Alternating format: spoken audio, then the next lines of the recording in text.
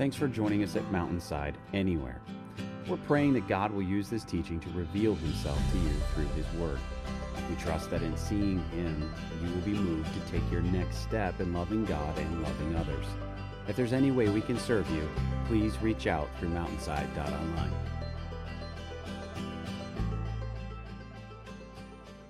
Amen. Well, good morning.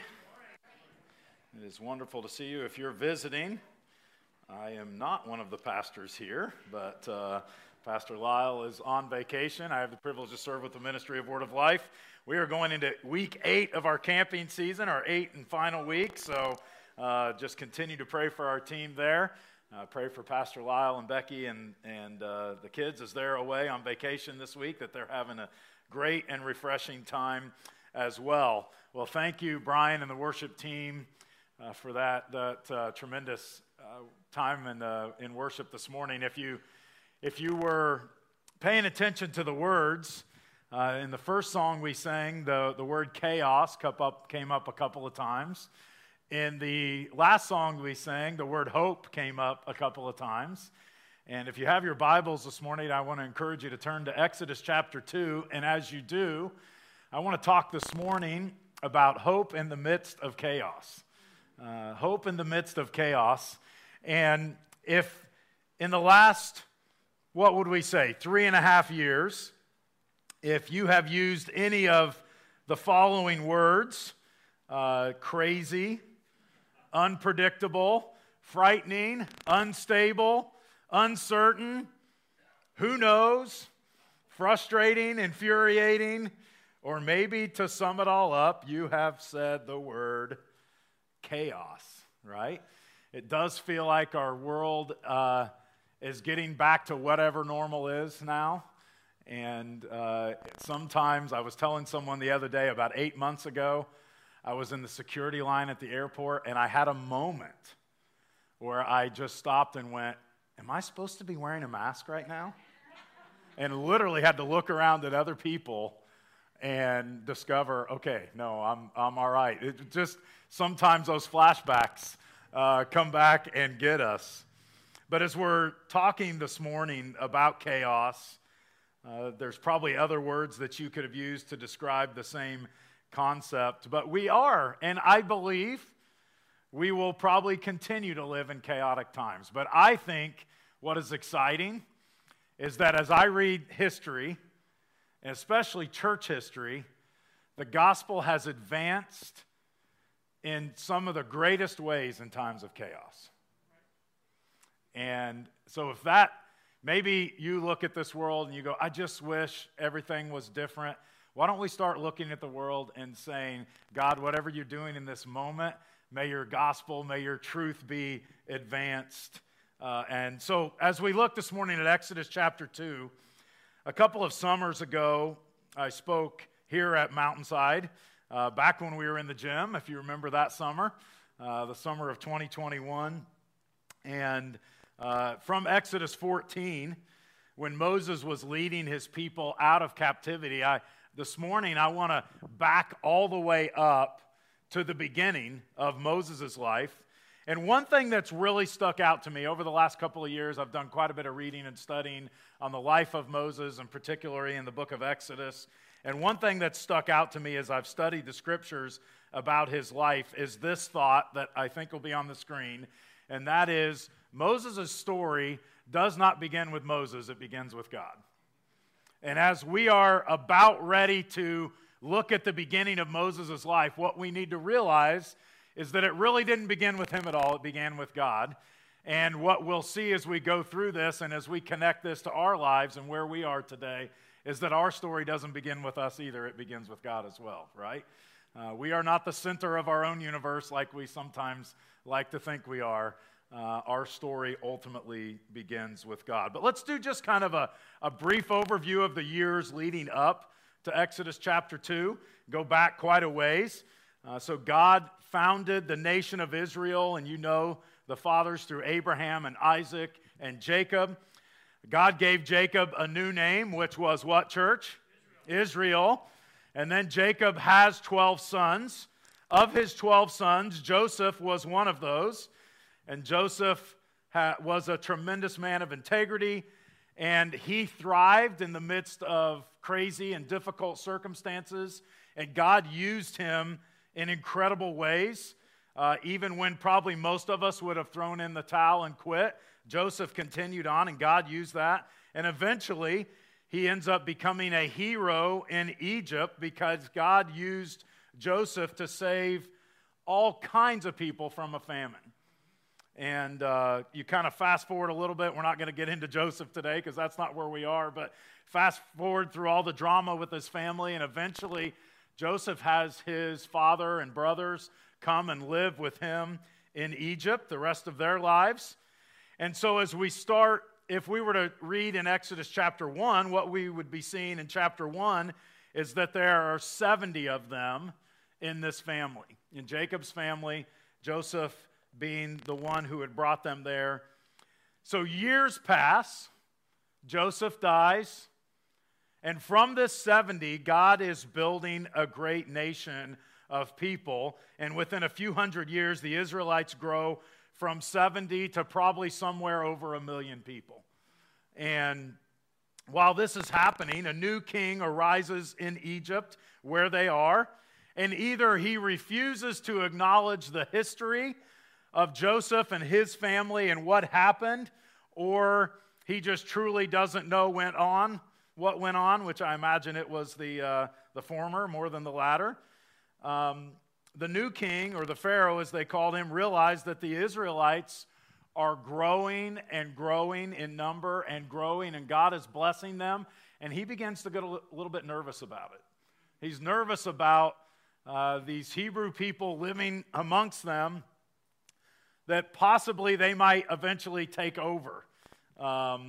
And so what happens in Exodus chapter 1 is he starts to try and stunt the growth a little bit. And the first step is, I'm just going to make them work really hard. This will slow down their growth. And so hard physical labor. Make them work hard, make them work hard. Well, guess what happens? They just keep growing. So he says, okay, that doesn't work. And so the next step that he says is I'm going to make them my slaves. And the work is going to get even harder. And eventually the supplies get less. And we'll read and see a little bit more about that as you go on in Moses' life and in his journey. But he terribly mistreats them, but they kept growing. So Pharaoh's plans aren't working, and so he decides that he is going to get all of the Hebrew midwives together, and he's going to instruct them that when a Hebrew baby boy is born, that Hebrew boy is to be killed. This will surely stunt the growth. But the Hebrew midwives, thankfully, feared God more than they feared man, and they disobeyed this order. You could see that in Exodus 1:17. And I love what one pastor said in thinking about this idea of fearing God rather than man. He said, fear God, not man, and what to do gets very clear very quickly, doesn't it? Sometimes we struggle with what the right thing to do, but when we stop fearing man so much and we start fearing God a lot more, many times the decision is a lot easier. It's really easy to come up with it. We just don't typically like the answer, even though we usually know the answer. And so this is where we find the Israelite people in Egypt. Nothing is working. Pharaoh is panicking. And so now, instead of just bringing the Hebrew midwives into it, he decides to bring the whole nation into it. And he instructs that all Hebrew boys that are born are to be thrown into the Nile River. And maybe you've heard it said, desperate times call for desperate measures. Well, Pharaoh must have been desperate, because this is extremely desperate measures where he's at this time. So, all of that background to where we're going to be this morning in Exodus chapter 2. This is where we find ourselves. All Hebrew baby boys thrown into the Nile River. Read along with me the first 10 verses. It's not going to be on the screen, but if you have a copy of the scriptures, there probably is one in front of you under the chairs in front of you, or just read along or follow along with me. Exodus chapter 2, starting in verse 1. It says, now a man from the house of Levi went and took as his wife a Levite woman. The woman conceived and bore a son, and when she saw that he was a fine child, she hid him 3 months. When she could hide him no longer, she took for him a basket made of bulrushes and daubed it with bitumen and pitch. She put the child in it and placed it among the reeds by the river bank. Verse 4. And his sister, talking about Moses' sister, stood at a distance to know what would be done to him. Now the daughter of Pharaoh came down to bathe at the river, while her young women walked beside the river. She saw the basket among the reeds and sent her servant woman, and she took it. When she opened it, she saw the child, and behold, the baby was crying. She took pity on him and said, "This is one of the Hebrews' children." Then his sister said to Pharaoh's daughter, "Shall I go and call you a nurse from the Hebrew women to nurse the child for you?" And Pharaoh's daughter said to her, "Go." So the daughter went and called the child's mother, and Pharaoh's daughter said to her, "Take this child away and nurse him for me, and I will give you your wages." So the woman took the child and nursed him. When the child grew older, she brought him to Pharaoh's daughter, and he became her son. She named him Moses because she said, "I drew him out of the water." So just 3, I think, incredible principles. When we talk about hope in the midst of chaos this morning, 3 in the midst of chaos principles that I think we can learn from this passage this morning as we spend some time in the Word. The first one is this. In the midst of chaos, God raises up people. In the midst of chaos, God raises up people. So in Egypt, there was an Israelite couple, Amram and Jochebed, and Jochebed gives birth to a baby boy, which, by the way, if you're paying attention to the story, we call him Moses, but he doesn't actually receive his name until his mother returns him to live in the palace. And so we're going to call him Moses, even though we don't know what they really called him during the years that he was at home with his mother. This couple already has 2 other children, an older daughter and a 3-year-old son. And now, during a time when all Hebrew boys are to be killed, they have another son. And verse 2 tells us that Moses' mother saw that he was a beautiful, or depending on the translation, fine child. Actually, if you were to go in the New Testament to Acts chapter 7 and verse 20, Stephen, talking there, says that he was beautiful in God's sight, right? Let's be honest. Most babies really, when they're born, really aren't that beautiful, are they? Okay. Yours was, I know. Your child was beautiful, but all children really are beautiful. But the principle here, the concept, is not necessarily about his looks, okay? At least I think. That's the best I can gather from the principle, especially when Stephen says he was beautiful in God's sight. That's kind of like me saying I make a joyful noise to the Lord. Not to any of you, but I make a joyful noise to the Lord when I sing. So we don't know for sure. We don't know really what the physical looks have to do with this.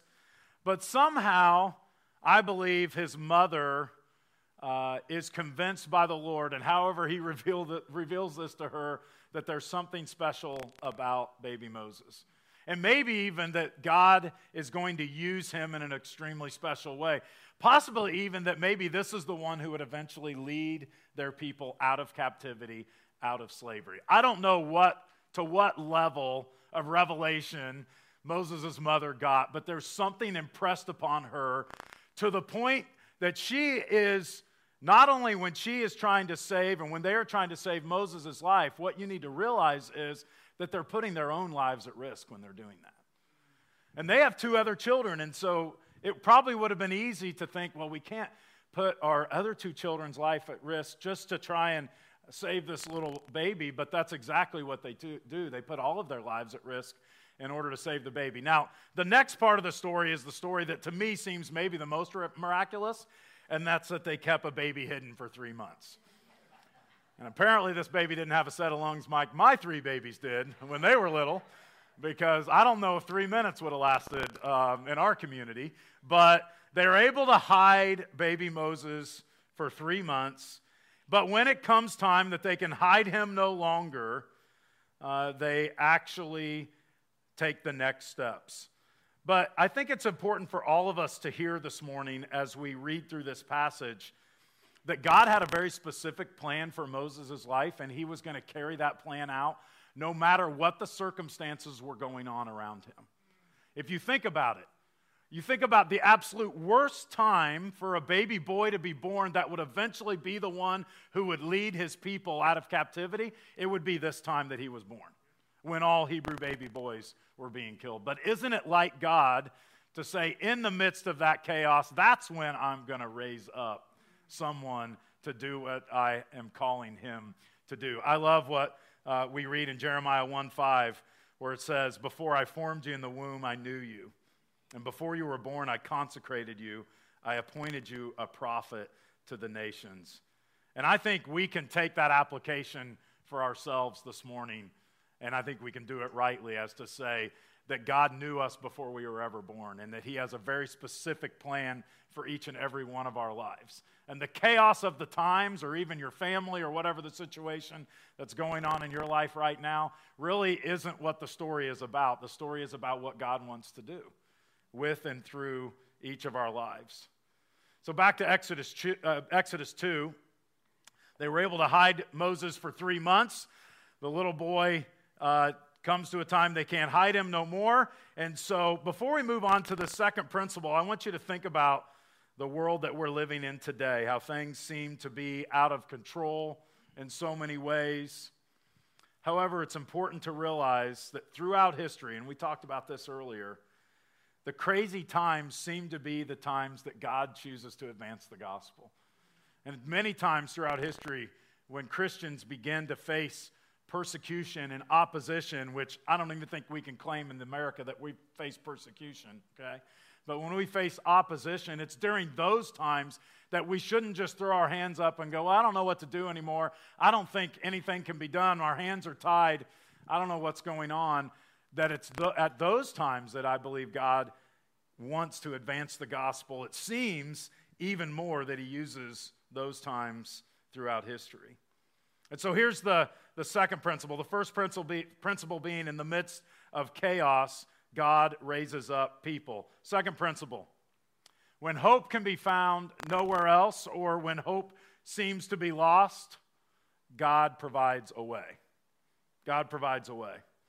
So throughout human history, God has always provided a way, hasn't he? When they could hide him no longer, Jochebed makes a basket out of bulrushes. She covers it in pitch or tar to waterproof it. And she put the baby in the basket and takes him and places him among the reeds in the Nile River.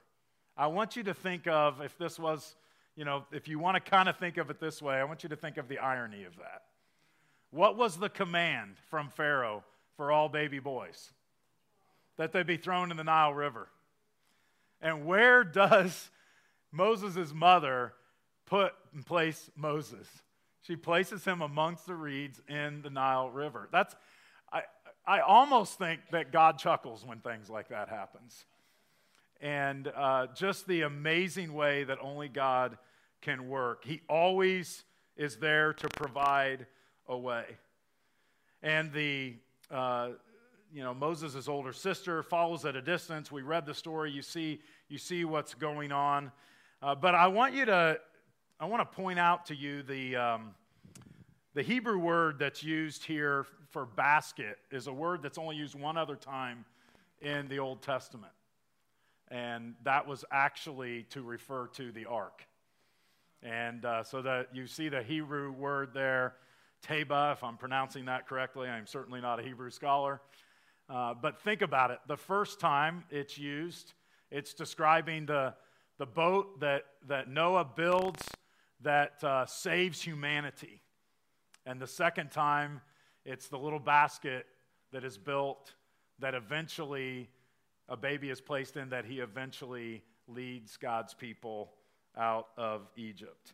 I just think that's amazing to think about and understand this morning as we're looking at this passage. And so she places the basket among the reeds, and Miriam, Moses' older sister, he follows along and watches at a distance. And God had a plan for this family and this plan is being carried out. And so I want to go to the third principle, and we're going to spend the rest of our time this morning, and that is this. When we are blessed with a gift, God requires stewardship. When we're blessed with a gift, God requires stewardship. So Pharaoh's daughter, she comes along. She's watching the whole thing unfold, probably not sure exactly what is going to happen. And when she sees, the part of the story I'm not 100% sure on is, did they place Moses in a spot where they knew that Pharaoh's daughter was going to come to the water? Was that just a God-ordained thing, or was it a combination of both? I don't know for sure, but God clearly had his hand in the placement of where they put the basket. And Pharaoh's daughter comes out to bathe. She sees the baby, and as the baby is picked up, she has compassion on the baby, which is interesting. She recognizes that it's a Hebrew baby boy, right? Which we all know what was supposed to happen to Hebrew baby boys, but she has this compassion on him. And she does not carry out the plan that her father had for Hebrew baby boys. I just think that's interesting as well. You see God's hand of protection all throughout this story and what he was doing. And so Miriam offers, hey, would you like for me to go find a Hebrew lady to nurse this baby for you? And of course she goes and gets her mother. And the kind of the cool sense of humor part of this story is that now Moses' mother gets paid to take care of her own child. Any of you ladies looking for that gig? You're like, nobody paid me to take care of my kids. But isn't that just God, like God to do that and provide in that kind of way? And so we don't know how long she had Moses. Could have been a couple of years. Some scholars say it could have been as many as 12 years. I don't know. It's probably somewhere in between before she actually returns him to the palace, and he lives until he's 40 years old, and that's more of the story we're not going to get into today. Spends the rest of the time in the palace, and it's at that moment that she names him Moses, which means I drew him up out of the water. And so I look at it this way. God blessed Jochebed with a baby. She was faithful to take care of that baby, and then God even returned the baby to her again. But we know the rest of the story that she then returns the baby again to the palace. And I believe that she had the right perspective, meaning she recognized that Moses and really all of her children were a gift from the Lord. They didn't belong to her. They were God's. They are God's. And therefore, as a gift, there's something that she's been entrusted to take care of for a while. She has the responsibility of stewardship in her life, to take care of Moses for however long she has him, but then to return him and trust the Lord with him. I would say over the years of working with young people now for 26 years, if I'm just really honest and blunt, one of the most frustrating things I've dealt with over the years are parents. Now, I'm one, so I can say this, okay? God is working in a young person's life, and the parents are more concerned about how much money their child will make someday than they are in their relationship with the Lord. They're more concerned that they'll make a good life for themselves than they are concerned that they will live a life that honors and glorifies the Lord. Or they're concerned in their physical safety to the point they don't want them to go anywhere and do anything. And when I first came into the ministry 26 years ago, my first regional director, someone that many of you probably know, Don Kinzer. And Don and Joan were great examples to Lynn and I when we first came. We had no children yet, and we were just young bucks not having a clue what we're doing. And they made a statement to us one time. They said, we don't raise our children to keep them at home. We raise them to send them out as arrows, right? As the scripture describes, that they might be used by God. And that's hard as a parent. Like, we like keeping our kids close to home, close to the vest and protection. And there's a certain amount of time that protection is a major part of that, right? Our twins, our youngest, just turned 18 in May. And I felt like having a celebration. I kept them alive for 18 years. Like, it's amazing. When we bring our first child home, it's like, wow, It's getting real, right? We have to keep this little one alive. But it's more than that, isn't it? It's raising them to know and love the Lord and to send them out to serve the Lord. And so may we as parents not look at our children as ours, but may we look at them as His. And that we have been given them for a time to steward them, to take care of them in the best way that we can. But when that time comes, be willing to have open hands and give them back to the Lord. That should be His already, right? But give them back to the Lord and say, God, these kids are yours anyways. Would you take them and use them in whatever way that you choose? And so we see how God put Moses in this position. And I don't know exactly what happened during those years, but I happen to believe that Moses' mother, as a little child, even as a baby, began to say things to him like, God has a really special plan for your life. I believe that He's going to use you in an incredible way. And, those are words we ought to be speaking to our kids as well, even if they're not our own kids, to speaking to young people around us, that God does have it. That's not just words, that's truth, right? That God has a plan for their lives. He has something special that we don't know what it is. And God calls us to take care of them for that short amount of time. It goes so fast, as we know. I think of just the willingness of my own parents to have this kind of hands open. What you may not know about me is when I was younger, my dad was a butcher. And he and his brother owned a meat packing plant. And when he got into his 40s, he realized, I can't do this hard work for the rest of my life. I can't be a 65-year-old butcher. I don't think I'll make it. And he began to think of a new business, and he opened a sporting goods store when I was 15 years old. And one of the reasons he opened a sporting goods store is because I love sports, and he loves sports, and it'd be a great family business that he could hand off to me one day. And that was the plan that we had. But when I was 20 years old, God called us to something different. That wasn't God's plan, which was hard for me. I still love sports, by the way. But it was hard for me. But I'm so thankful for parents who said, if that's what God is calling you to do, you go. And we'll support you, and they have supported us for 26 years in the ministry that God has called us to. I'm thankful they didn't put a guilt trip on us. You're really going to move away? You're going to leave us here with this business?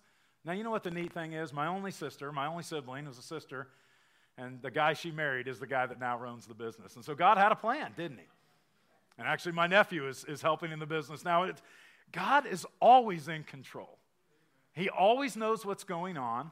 And when we try and manipulate a situation because we think God has made a mistake, or, God, I don't know, maybe you forgot about this part over here. God, did you not realize this was happening on this side?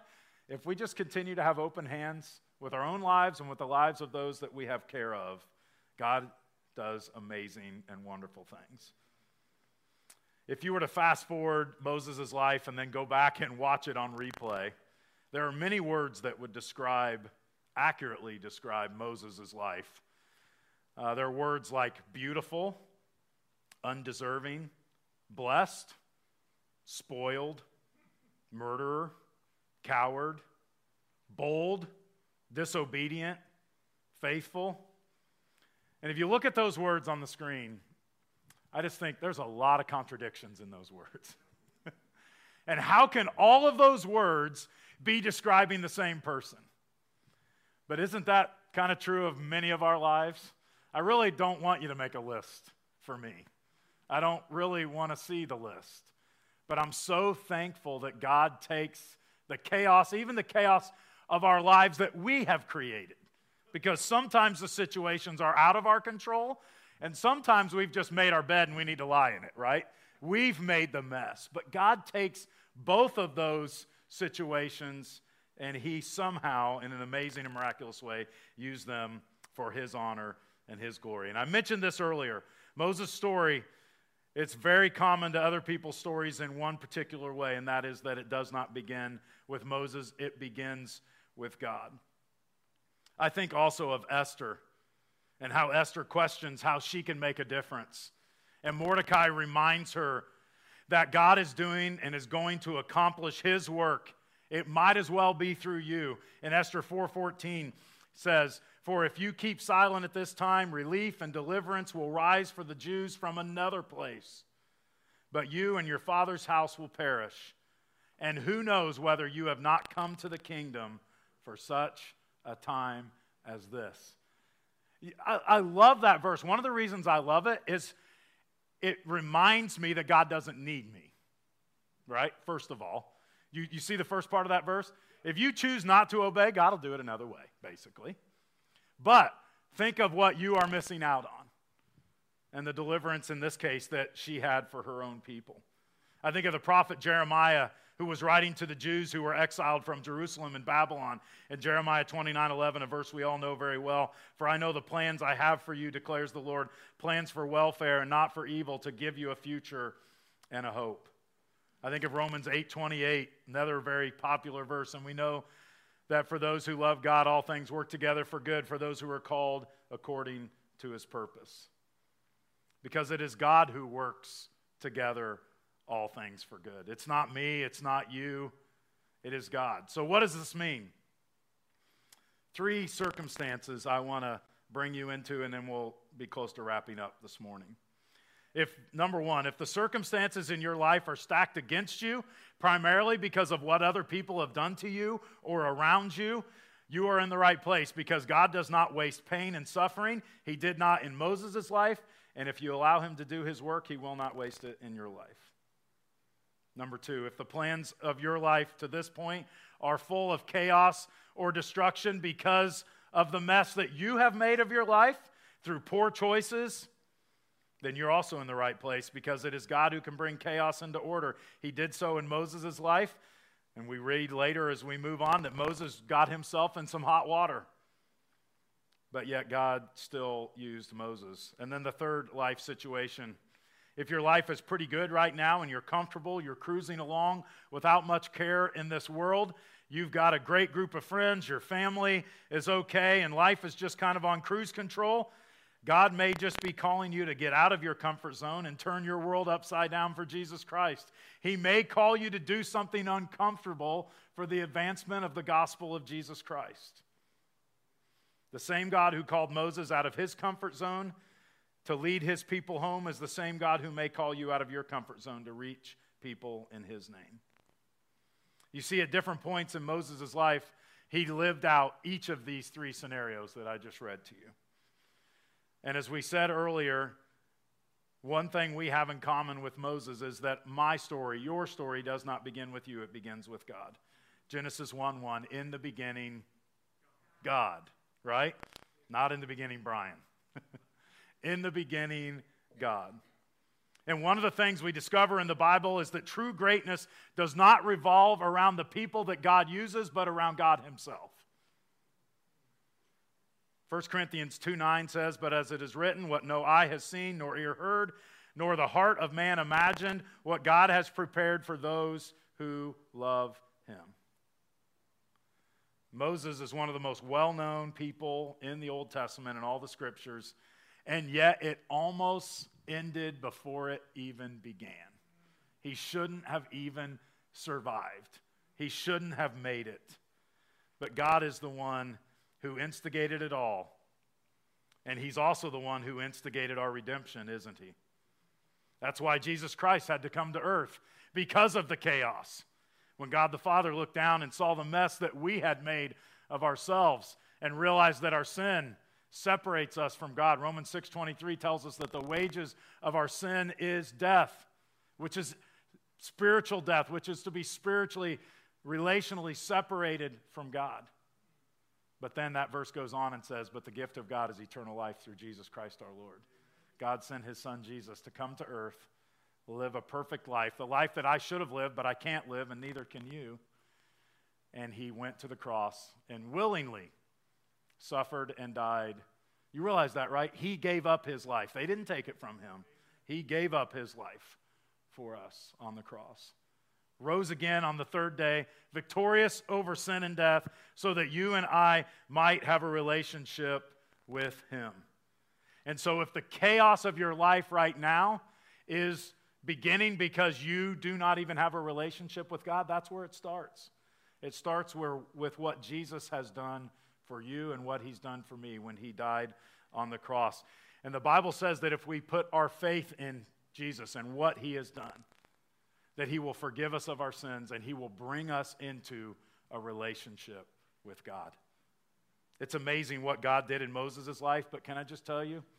And it may not be on as grand a scale, and it may not be as recognized or as noticed, but God has a very specific and very personal plan for your life as well.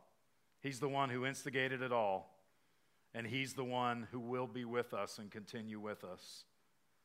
And so as we wrap up this morning, my challenge is kind of twofold. First of all, if you're here and you've never put your faith and trust in Jesus Christ, that's where it has to begin. Without Jesus, there is no relationship with God. There is no spiritual life. That's where it must start. And myself or Pastor Dave or any of the other people you have seen up here this morning would love to talk to you about that. Love, if you want to begin a personal relationship with Jesus, we'd love to walk you through that. But then the second is maybe you're here and you say, I know Jesus, but I feel like my life is in the chaos right now. And can I just tell you, that's not all bad, okay? But are you anchored in the hope of the midst of the chaos? That's the difference. Because life can be chaotic, but if our anchor is in the hope that only God can bring in our lives, that only Jesus can bring in our lives, that is when we can then have a peace and a hope in the midst of chaos. Because you see, what God has done for us through Jesus is not just for us to know for salvation, it's also for us to be remembered and reminded of every day as we live our life. That it's his grace that we need every day. We need to continue to be anchored in him and his truth every single day. Can we pray together this morning? Lord, I thank you for your word. I look back over my life, a lot of chaotic times, but you have always been the anchor in the midst of the chaos. You have always been our hope, my hope in the midst of the chaos. Lord, there's so much that you have done that none of us deserve. Your rich blessings, most of all, sending your son Jesus. Lord, may we anchor ourselves in you today. May we not lose sight of the hope that you bring when we rest in you. And Lord, as we continue and leave this place in a few minutes and go back out into seemingly the chaos, Lord, may we do it knowing our life has a purpose, knowing we may meet someone today that needs to hear about Jesus. We may meet someone today that needs to be encouraged. We may meet someone today who just needs a smile and a kind word. Lord, may we be that you've called us to be. And as you brought hope in Moses' life, may you bring that hope in our lives as well. We pray this in Jesus' name. Amen.